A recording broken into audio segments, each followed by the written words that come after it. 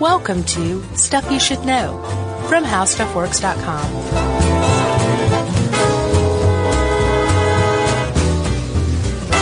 Hey, and welcome to the podcast. I'm Josh Clark. There's Charles W. Chuck Bryant. We are live in Vancouver, British Columbia, Canada. Oh, yeah.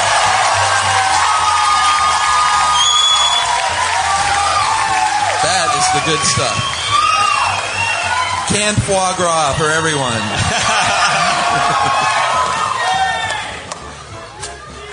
Wow, you're doing good, man? Yeah, I have to say alcohol makes a difference in the energy level. A huge difference. So, thank you.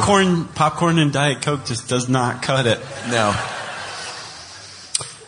So we're here today, hanging out, just doing our thing. Yeah. And I have a question for you. All right. Chuck, have you ever been to a bar? Yes. Yes. Yeah. Okay. Sure. I went to college. I know you have. That was a setup. Yeah. Did you realize, though, that while you were at this bar, you were in one of the oldest businesses known to humankind? The oldest profession? No, not the oldest profession. This is the oldest business known to humankind. One of. I did. Bars have been around a very long time. They have. But not as long, it turns out, as alcohol. As anybody who's listened to our How Beer Works episode. It's entirely possible that bread was invented as a starter for beer, which is pretty awesome. Yeah. I mean, that makes humanity as a whole like a pretty awesome species. The thing was, booze was around for a very long time before bars. So there wasn't a place where you just went to go drink. You just drank everywhere you went, pretty much. Yeah, you literally, you could drink at work, you could drink at school, there would be meetings and civic meetings, you would drink there, but there wasn't an establishment with four walls set up just for drinking at this point. Right, you would drink at like the Saturday night ritual sacrifice or something like that. Yeah, as you do. Yeah. So the first bars then that really kind of pop up are around the turn of not this past millennia, but the one before. And you can find them in Italy, in a place called Pompeii. Yeah. And these aren't necessarily the oldest bars in the world, but they are one of the earliest established bars. And they were basically hot snack bars. They're called... that sounds gross. It does. Hot snacks? Hot snacks. Yeah. Well, it's like, chicken wings or... Sure, poutine. Poutine is a hot snack. That's a hot snack. That's the hottest snack. That's, yeah. Because they took a hot snack and then poured hot gravy. Right. And what is it, cheese curd? Cheese curd, yeah. That's hot, right? That is hot. This was more like, I imagine, hot olives, hot tomatoes. The point is there was wine at these places, right? Yeah, they serve booze. And actually, if you've ever been to Pompeii, as I have, you can see these places. They're like bars or countertops with holes cut out, and they put like jugs of olives, poutine, and wine and stuff, and you would go down to this area and hang out and drink and hang out with your neighbors and chat. Sure. Like, look at Mount Vesuvius over there. Isn't it lovely? Think it's ever going to do it? No. We're good. Don't be ridiculous. You were drunk. Give me some more wine. So, again, these aren't the earliest bars, but they're among the earliest. And the Romans were really kind of big with bars. In Rome itself, there were lots of bars like there were in Vesuvius. But the Romans also did something else that led to the spread of bars, and they built roads. Yeah. Well, first of all, they conquered the world, and then they built roads. Sure. And along these roads, there were inns for travelers. And in the inns, there were bars. Yeah, because if you were a tradesman on a Roman road, it was scary at night. You might get mugged and killed.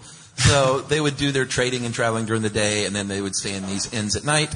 And just like modern American business travelers, what else do you do when you're on the road like that? You go to the hotel bar and you drink your face off. Right. And that's what the tradesmen did in ancient Rome. You celebrate not getting murdered that day on the Roman road.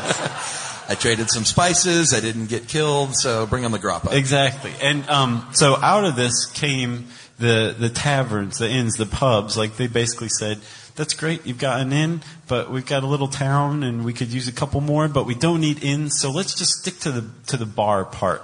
That's how those evolved out of there. But, the oldest bar in the world, probably, it's definitely the oldest bar in Ireland, but it could possibly be, Guinness is investigating as we speak, if it's the oldest bar in the world. Yeah, right now. Yeah. It's called Sean's. Has anyone ever heard of Sean's in Athlone, Ireland? Yeah, you been there?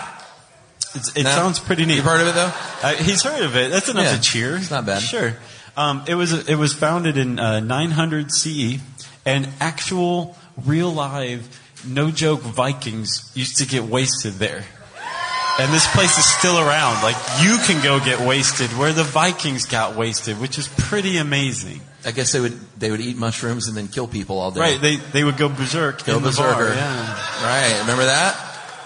So the coolest thing about Sean's actually is it predates the town that it's in now.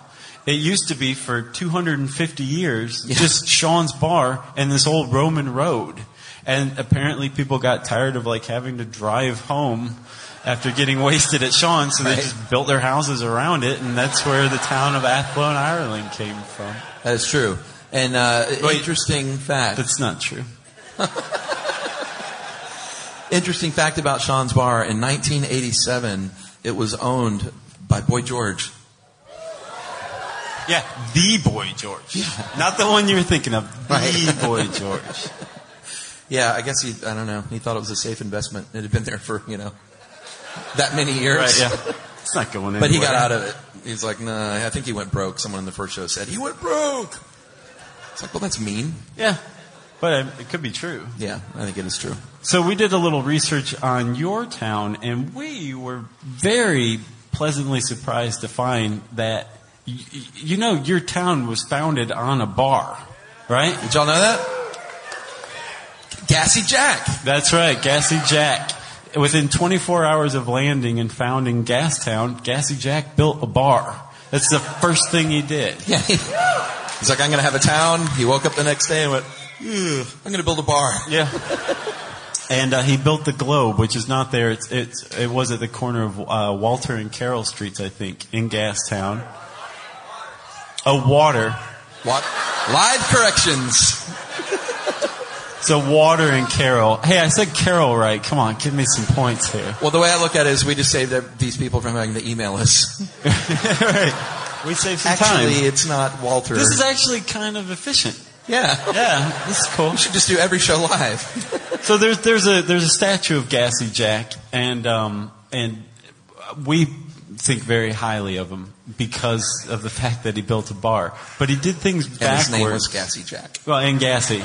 And we found out it's not gassy like you think. That it was gassy because he was talkative. Did you guys know that? Boring. Yeah. I was all pumped up. I was like, this guy farted a lot and owned it. He's like, just let that be my nickname. He was clearly proud of it because he let was people my call hero him Gassy for like Jack. 10 minutes. Yeah. He let them erect a statue that says Gassy Jack. That was just because he talked a lot. And they do have a statue there, right? Yeah. At Water and Carroll Streets. So Vancouver itself would have older bars than it does if, like Atlanta, where we're from, it hadn't burned down in, 1886. Quickly rebuilt, of course, because you're a strong city. But in Victoria, we have the 6 Mile Pub, 1856. Not too shabby. Not too shabby. And Garrick's Head Pub, also in Victoria, 1867. So that is not bad as far as old drinking establishments go. No, but Gassy Jack kind of thwarted convention by building the bar first and then the hotel, because that whole tradition of having a bar in a hotel survived long past the Roman roads. Yes, there were pubs and taverns and everything, but that didn't mean that there weren't bars and hotels any longer. And that made its way over to the New World, which is here. That's all of us. And along the way, one of the reasons why this whole custom and tradition made its way over was because you could make a lot of money being a bartender, because you probably own the bar, you probably own the inn that the bar was in, and you're probably making the booze that you were selling. So you were just making bank. So the bartenders actually were among the wealthiest of the socioeconomic states. Yeah, they were, the upper tier of society. Exactly. In America, we had the same thing, like Josh said. We had inns that had the bars. But then in 1832, the U.S. Congress said, you know what? Let's pass a law. Let's call it the Pioneer Inn and Tavern Law. And let's just say you don't have to stay in the hotel to get drunk there. You can just come in, get soused, and get on your horse and crash it on the way home, I guess. Somebody just clap for the Pioneer Inn and Tavern Law. Really? Yes. We won't stay here. Right. But it was a cool law, and it changed everything because all of a sudden you could just have a bar and a place where you could just go drink. Yep. And the industrial age changed everything too, because a place like, say, New York City became this beacon for immigrants to come to and be skilled laborers and work in factories. And they brought with them their love of bars. And they said, what the hell's going on with this town? Like, where are all your bars? We want a bar here, a bar there, a bar there, a bar there. We want a bar there. Where are all your bars? We know how to make whiskey, too, which is exactly, great. Yeah. Like, just leave it to us. We'll open the bars. And very quickly, bars sprouted in neighborhoods and became customary, like, pretty much overnight in the United States. Yeah, and they were sort of like they are now in, like, the best towns. They're the center of civic life. There were... where people congregated. It was the center of politics. In fact, back in the day, it was untoward to actually have legitimate advertisements in political campaigns. That was no good. What you could do is get everyone loaded on Election Day. And they even had a name for it, which was... swilling the planters with Bumbo. Yes. And Bumbo was a rum, and the planters were the voters. The voters. And basically whoever got the most people drunk on Election Day won. Like, almost literally, that's the case. Yeah, which is a pretty solid game plan. George Washington, who's the father of our country. That's right. He made his first bid for the Virginia legislature and lost because he didn't cotton to that kind of thing. He didn't swill the planters with Bumbo. No, he did not. And he learned his lesson because the next time he ran for the legislature, he spent something like 80% of his entire campaign fund on booze on Election Day, and he won. Big time. He figured it out. That's right. And to this day, well, it became rife with corruption, of course. Anytime you're getting people drunk to vote for you, eventually they're going to evolve as a nation and say, maybe that's not such a good idea. So let's outlaw drinking on Election Day altogether. And for many years, that was the case. And in a couple of states, South Carolina and Kentucky, in America, they still won't let you drink on Election Day. Yeah, the bars are closed. Which is weird and archaic, and it's on a Tuesday, which is strange. Yeah, but they have, like, really efficient, quick elections. They're just over and done. Everybody's like, let's get this over with. The bars are closed. This is awful. Yes, you're elected. They do their drinking at home, I think, on Election Day. Probably. We'll be back to Stuff You Should Know live in Vancouver, right, Josh? Right. Hold your horses, everybody. You know, buddy, I was just hanging out with my very cool nephew over the holidays, and he is a budding photographer, and he showed me his website, and I said, that looks like a Squarespace website, and he said, Uncle Chuck, it is. Awesome. And it looked great, man. It's drag and drop. It's intuitive.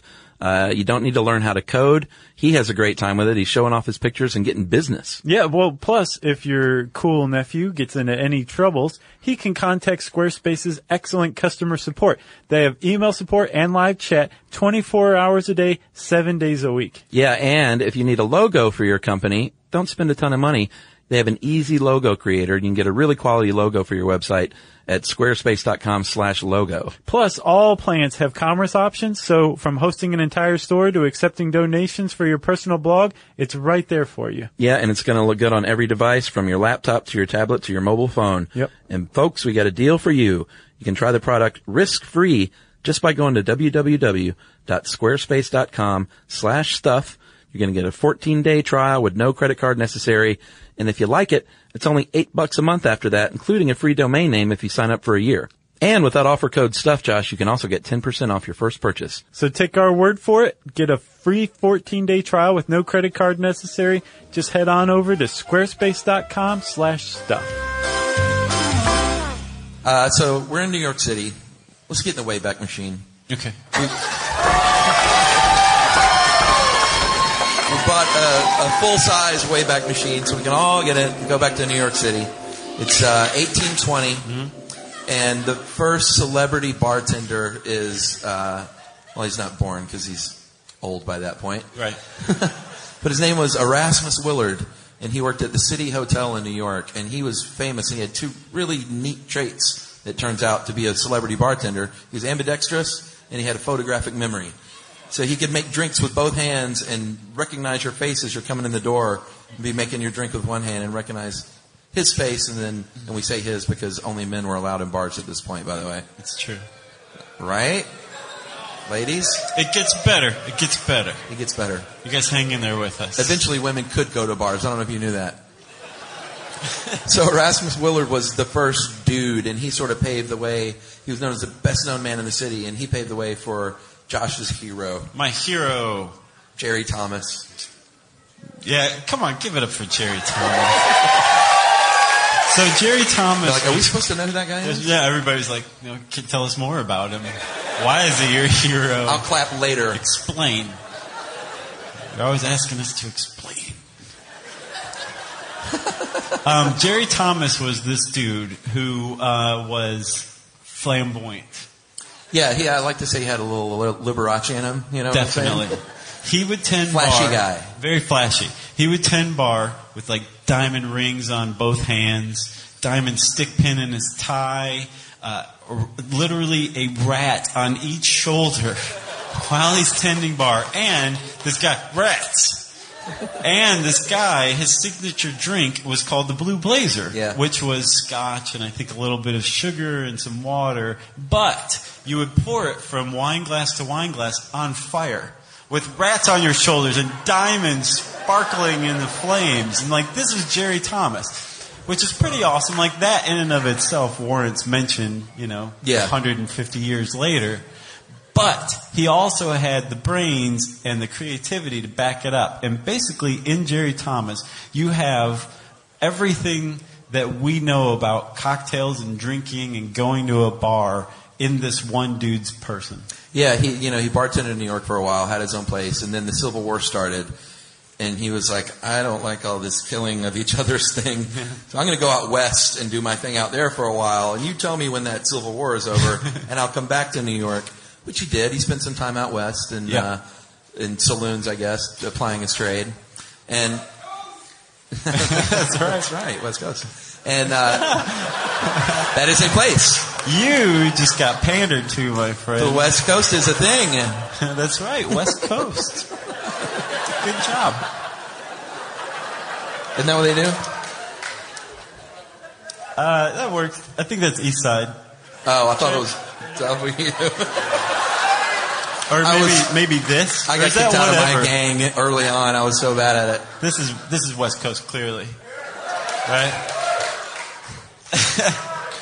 So he goes back to New York and he says, you know what, I'm going to write a book. I'm going to spread the joy of my craft. Yeah, he's going to take like everything that he's learned through his travels, all the inventions he made, and puts it into a book. Yeah, all the way back in 1862. It's really the first bartender's guide ever. You should do the honors here because it's the greatest book title. Well, there's 3 titles. It's called The Bartender's Guide, or How to Mix Drinks, or The Bon Vivant's Companion. I like the Bon Vivant's Companion. That's the best. For sure. Especially when you're like wearing diamonds on both hands and rats on your shoulders. It's the Bon Vivant's Companion. So he had a lot of flash, like we said, and not necessarily the other bartenders that followed in his footsteps didn't really necessarily go that far. But what he did do was he provided craftsmanship and artisanship to bartending for the first time. And he was the first guy to really say, you should take pride in what you're doing here and making a good drink. Yeah. And dress up. Will it kill you to dress up a little bit? Would it kill you to put a rat on your shoulder for once? So they don't bite. Much? And we'll talk a little more about Jerry Thomas and what he did, but while he's working, this is like the boon, the heyday, the initial boon of drinking, basically. Before then, everybody drank, and they drank all the time, but this was like going and getting a drink was a cool thing, Yeah, it was legit. But if you listen closely, while Jerry Thomas is mixing his Blue Blazer, there's a drum beat in the background. And if you listen, it sounds really like stupid and wrong-minded. And if you really focus in on it, you realize it's the drumbeat of the temperance movement, which managed to get prohibition passed, not just in our country, but in your country. Yes, let's all boo the temperance movement, shall we? Boo. What a bad idea. And the Canadians knew it was a bad idea way before we did, because you had prohibition for a very short time, and went, this sucks. Yep. It's just stupid. You had it for a couple of years during wartime, from I think 1918 to 1920. Right. It was provincial otherwise, but you had a very nice Canadian loophole. If you have an ailment, you could get booze. You could go to, even during Prohibition, you could go to the doctor and say, Doc, I got the shakes. I got the shakes. I need some booze bad. I got the sits. I got the colds. I got the Jimmy legs. I'm awake. Doc, I'm awake. Just give me some booze. And the doc would be like, yeah, sure. Yeah. All you had to say was, I need some booze. And in Ontario, in 1 year, in 1923, anyone have a guess on how many prescriptions for booze? Just in Ontario, everyone.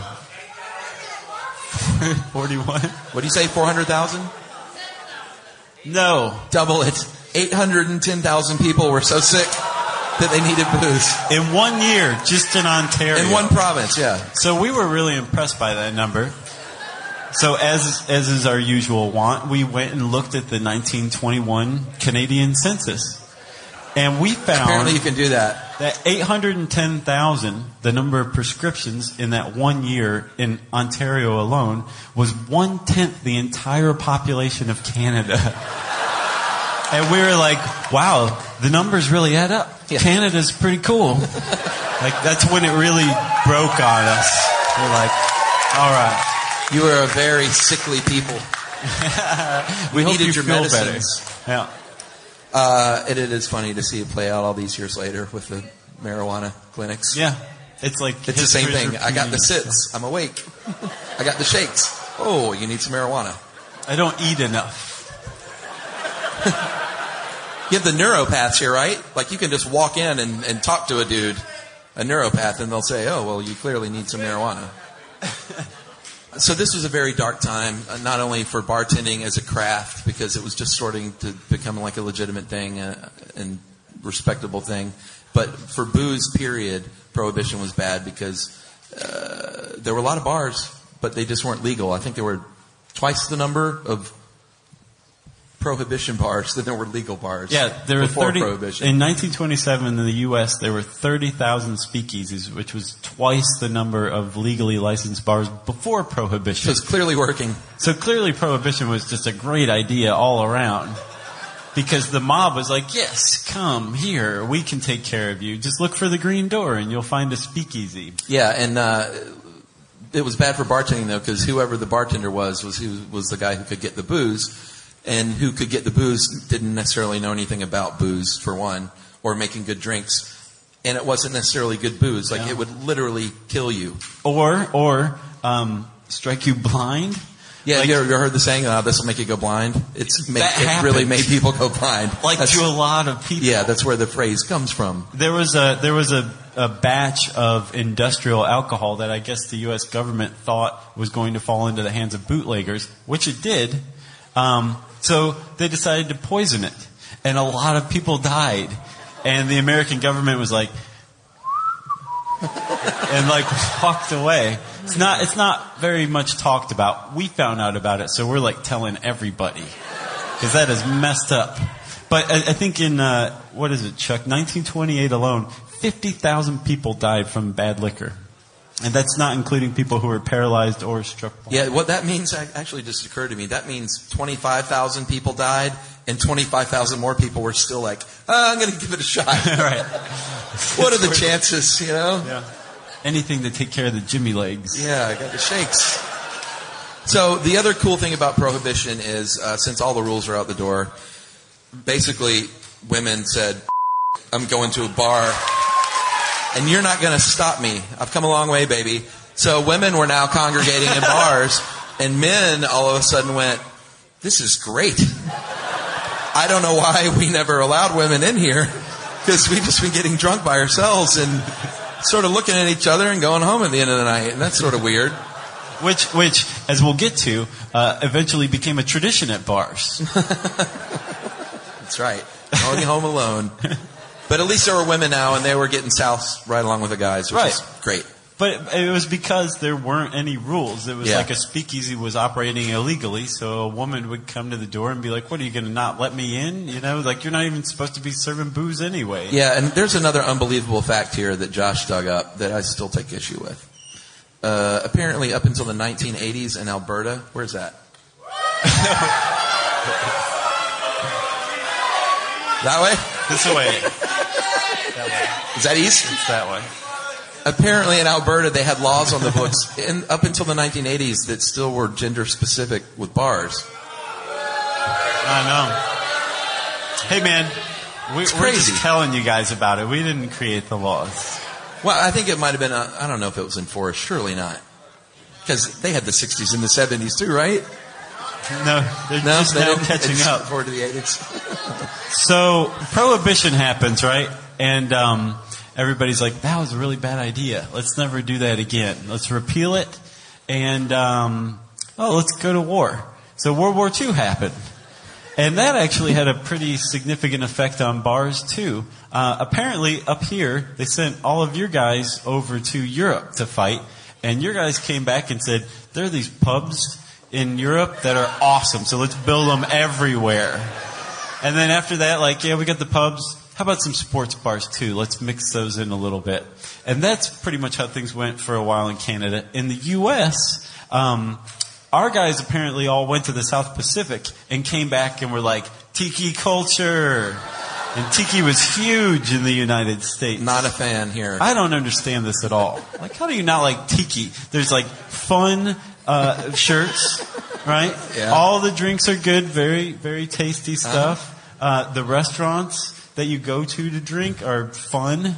It's just nice. Yeah, I'm a pub guy. I don't see why you have to differentiate. That's true. Anyway, so that's how things were in the U.S. and Canada until there was a very dark time that settled over the land. Not as dark as Prohibition, but pretty close.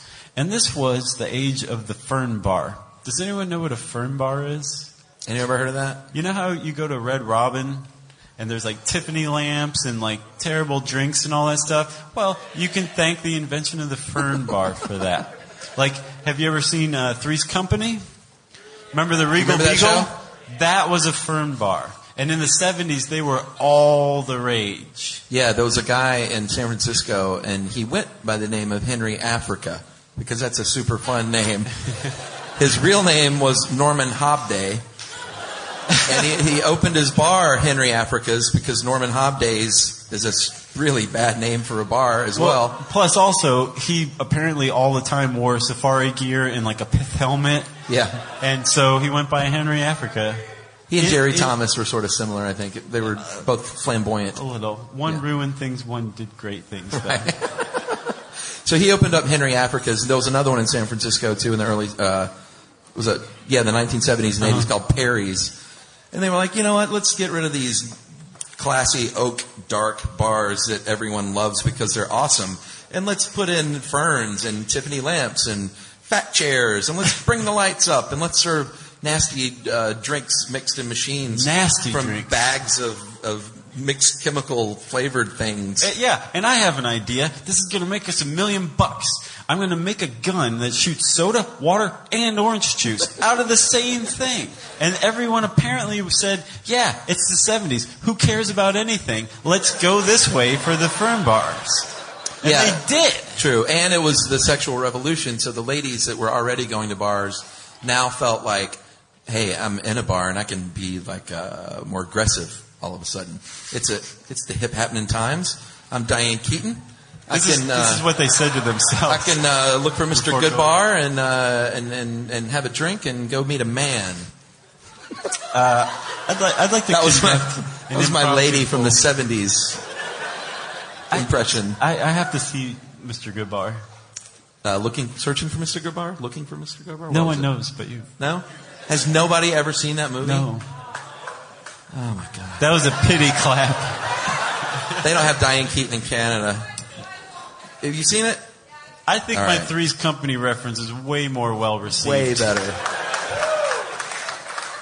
But the point is, you could get bad drinks in these bars, and it's just sort of a dark time for the craft of bartending. Like the Bahama Mama, Yeah. the Kamikaze, the Mudslides? the Harvey Wallbanger, which apparently was so popular, it had its own mascot. It was like basically a drunken version of Ziggy, just wandering around. And I guess like you would get a sticker or something if you ordered a Harvey Wallbanger. This is the level of thought people were putting into drinks Yeah, at if the time. to sell the drink, you give a sticker out, then that's not a place you want to be in. No, especially Ziggy with like X's for eyes. Oh, is that what it was? Pretty much. Oh, I changed my mind. I think he had I'd like one of those. stink lines coming off of him. It's kind of nice.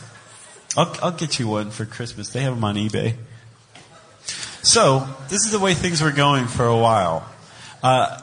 Until this very fateful meeting between this guy named Dale DeGroff and a dude who owned a restaurant. And he wanted DeGroff to set up a bar for him. And he said, you know what, I don't want this usual Fern Bar crud. This is awful. This is New York City. Like, we got to do this right. Yeah, let's get back to basics. And he tossed Dale DeGroff a book, a very important book. What book, Chuck? The Bon Vivant's Companion. Yes. From 1862. Everything came full circle. Yeah, and Dale DeGroff was like, this is amazing. We can bring craftsmanship back into bartending. And let's use real ingredients. Let's get rid of these stupid swirly mixing machines and these bags of chemical fruit-flavored things. And let's use real fruit, because there is such a thing as real fruit. And we should put it in drinks again, like they used to in the 19th century. Right. And that's what they did. And the bar was saved. So when you go to like the Cascade Room or the Diamond, or I don't know if you guys have been to Boulevard. I know it's like pretty new. But if you finally do go and you enjoy a cocktail there, we did our research. And I hope that was dead on. Because I really put us out there just then. Yeah. But if you go to a place where there's a decent cocktail and somebody's really putting thought into it, you can thank this Dale DeGroff guy for bringing it all back. But really, you should thank Jerry Thomas, to tell you the truth. Agreed. Now do you understand why he's my hero? See? They love Jerry Thomas. So let's talk a little more about him, right? So like at the bars, as they're evolving and bartenders are evolving, they're going from diamond studded to, just normal. Cocktails are evolving too. Like early on, basically everybody made their own booze and they had it in a jug with 3 X's on it and they just turned it up and that was like their cocktail. It's how they drank. It's the good old days. Yeah, like Chuck. Yeah. Just turn the 3X jug up. And then when Jerry Thomas came on the scene, he's like, we can do better than this. There's some cool ingredients that I want to kind of mess with and create new stuff. So originally there were punches, which is a huge bowl of hot booze that everybody drank from. The bumbo that the planters swilled. Right. Then there was a toddy, which apparently, from what I can gather, is just like a single serving hot punch, right? And then there were slings, and slings were the ones that had the most promise. Those became what we understand now as cocktails. They were basically booze, a little bit of water, a little bit of sugar, and then maybe some fruit juice. And Jerry Thomas looks at the sling and he goes, I can do something with this. And he creates what's called the Baroque age of cocktails, where there's just like this great experimentation going on. Nobody knows what the hell anybody else is doing, but everybody's trying new stuff. And all of these, the foundation for what we know now as cocktails came out of this era. Yeah, and the first cocktail was mentioned in print, the word, in 1803 in Amherst, New Hampshire, with the slogan, "It's excellent for the head," because it was a morning drink. It was, you were supposed to drink a cocktail. That's where it comes from. The Rooster cocktail is where the word comes from. And if you drank too much the night before, you would get up in the morning and make your little fizzy cocktail drink with bitters. And it was, it's like the hair of the dog that some of us know and love. Right. You would drink your cocktail, get punched in the face by your wife, pick up your axe and go back out there and work another day. That's what they used to do. Jerry Thomas said, you know what? I love a morning cocktail as much as anybody else, but why can't we keep drinking throughout the day? Let me see if I can mess with this. And why save alcoholism for the morning? Right. So through this Baroque era of drink making, it was very, very nuanced. Like you would have like a sour, and a Yeah. sour was just booze, citrus, and a little bit of sweetener, usually maybe curacao or something like that. And then you would change that dramatically by adding soda, and then all of a sudden you had a fizz. Or if you wanted to use booze, a little bit of grenadine, I think. Yeah. Or was it curacao? Sweetener and brandy or something, you would have a daisy. And then in Mexico, they added tequila to the daisy, and in Spanish, daisy is margarita. So that's where the margarita came from around this time. Yeah. Right? Got some margarita fans out there, huh? So Jerry Thomas was very influential, but he was, if you ever pick up a copy of the Bon Vivant's Companion and try and read this thing, it doesn't translate that great to today's proportions. Like, what is a glug? Like, literally, like 3 glugs of this and a pinch of that, and well, I guess pinch is easy enough, but Well, no, I still don't understand pinch. I mean, yeah, it makes sense, but what if you're like a have giant big or meaty hand. something? You know? Yeah. That's a lot more than That's a normal. good point. So it took like cocktail historians to kind of read this thing and bring it into the modern era, because back then sugar came in a big loaf, and sugar wasn't like refined like it is today, and No. ice, was That was a big deal. yeah, sure. You Outside had to of the winter. chip it away exactly how you wanted to, and so it took cocktail historians to really kind of translate all this stuff. Right, and they did. And along the way, Jerry Thomas dies, but he creates this great body of work that's added to over time. And then eventually we come to like the streamlined classic cocktails that we have today, like the Martini or the Manhattan. And all of this was from the work of these like wonderful, genius people who are like fighting on the front lines against the temperance movement and making life better for everybody Heroes. here. Heroes, real heroes. Shirking out of like the Civil War and all that stuff. Yeah. Just doing God's work, basically.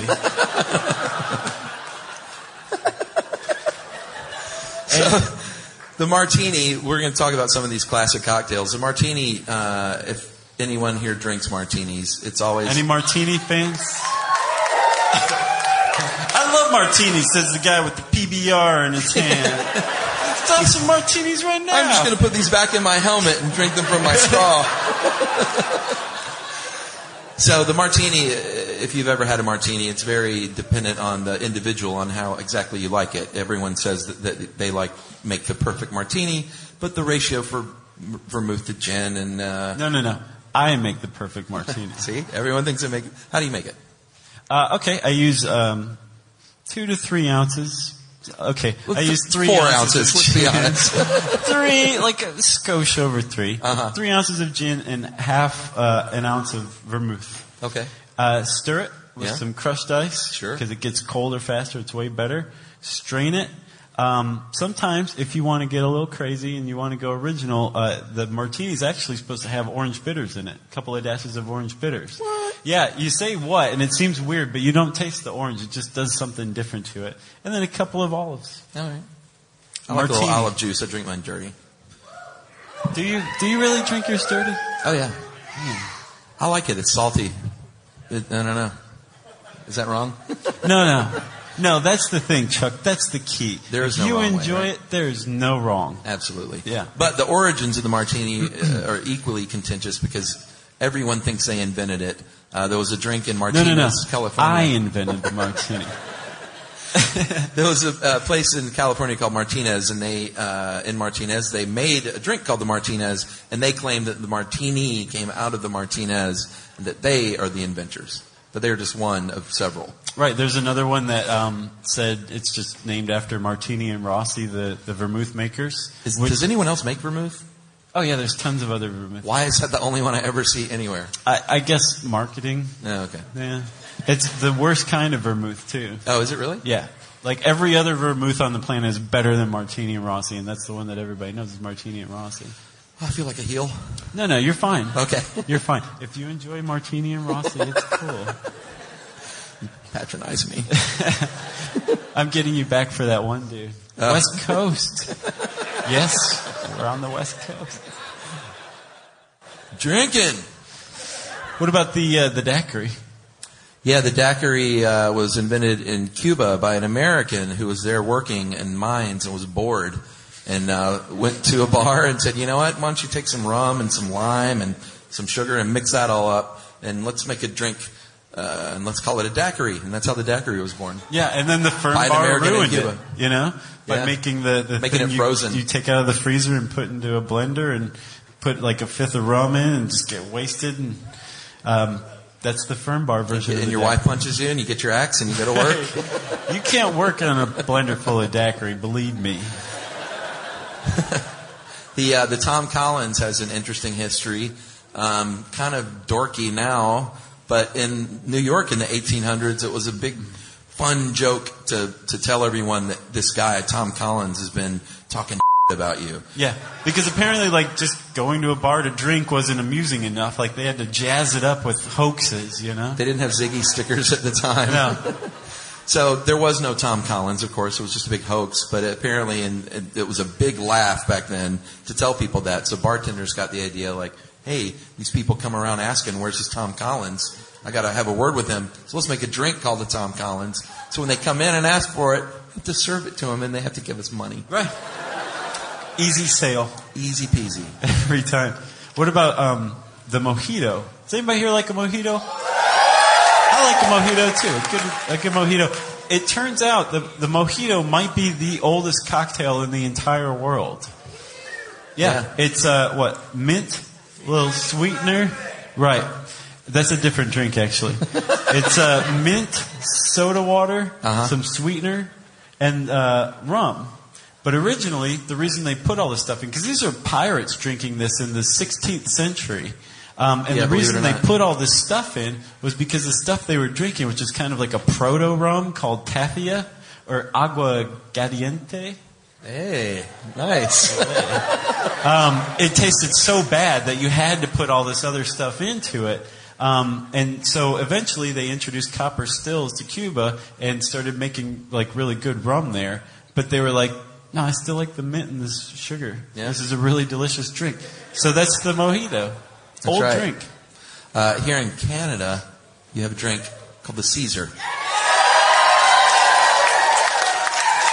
Another popular morning drink. And man, they love the Caesar here in Canada. I know, my God. They're like, we had 8 this morning.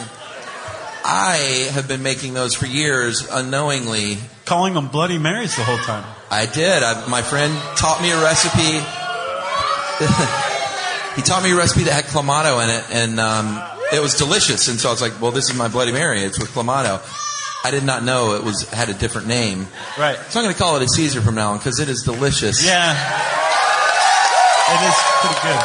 And it's way better with the Clamato to me than just regular tomato juice. It's good despite its origins. Apparently the guy, I think his name is Walter Chell. Yeah. From the Calgary Inn.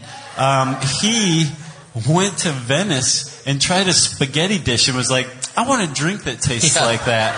And he came up with the Caesar, which you guys love. So you love spaghetti in a glass. A clam dish, basically. Yeah. What would be really good in this drink? Let me mash up some clams. Clams, yeah. It's a great idea. It is a good drink. We jest. And then, of course, we figure you guys would probably beat us to death with your shoes if we didn't conclude this podcast with a lengthy discussion on Canadian whiskey, which you call rye, which we're big fans of, actually. And in Toronto, for the first show that we did, we said we're going to talk about Canadian whiskey, and everybody went rye, and we thought everybody was going why, and we just like looked at each other like, oh, we just lost the crowd. This is not good. Something I thought they would love this. Yeah. It turns out everybody calmed down. One person basically raised their hand and addressed you guys for us and said, everyone's saying rye. We call it rye here. And we're like, oh, okay.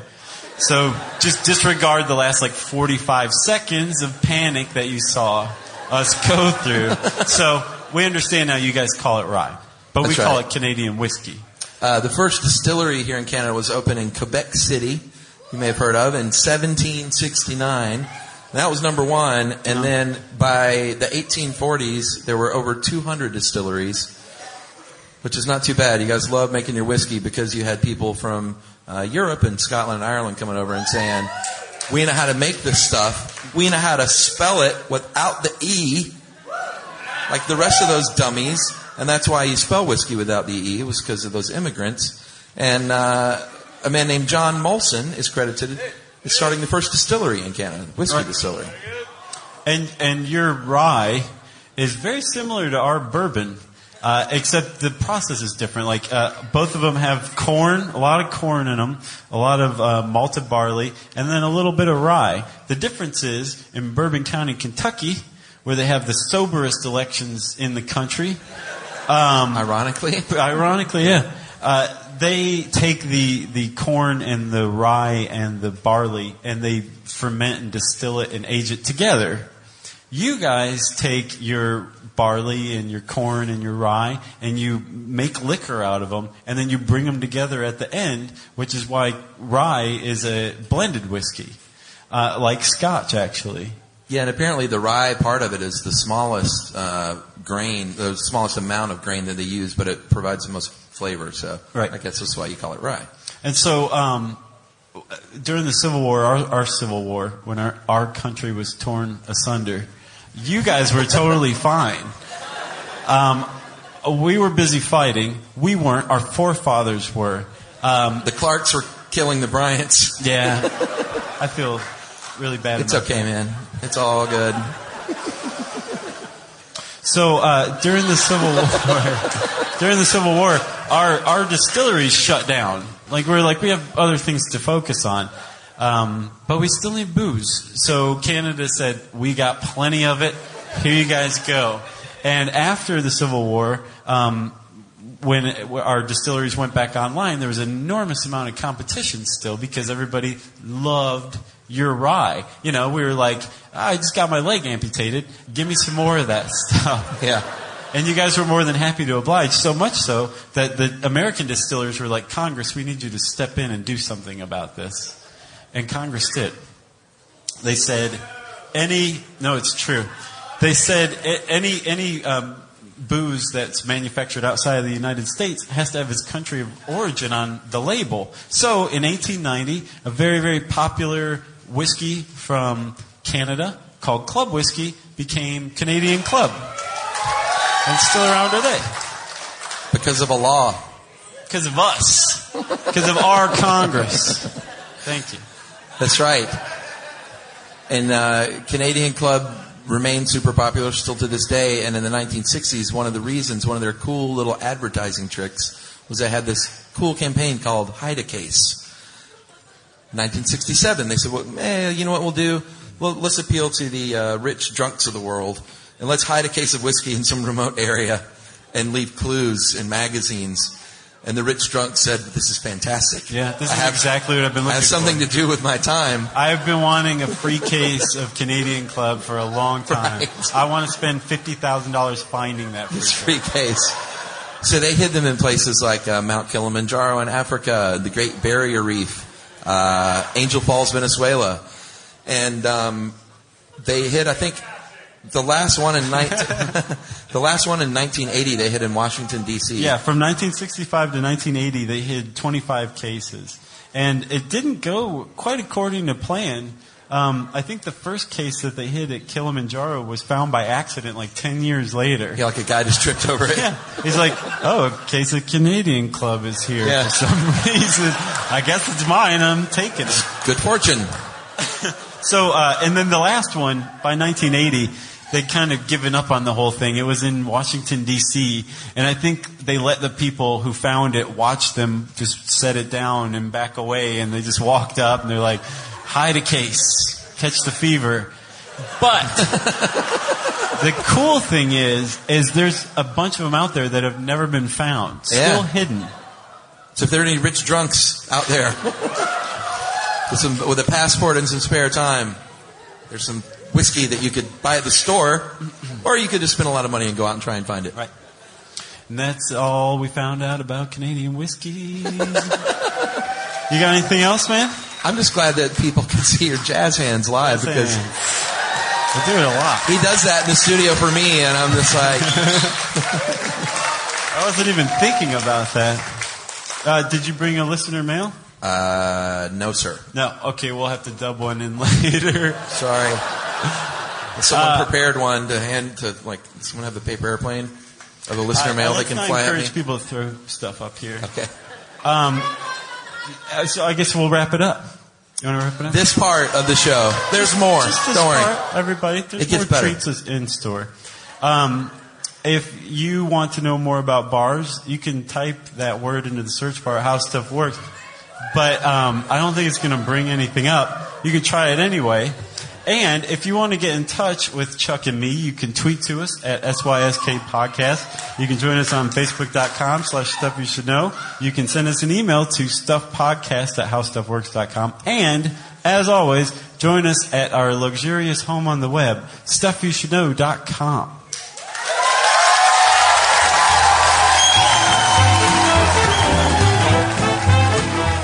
For more on this and thousands of other topics, visit HowStuffWorks.com.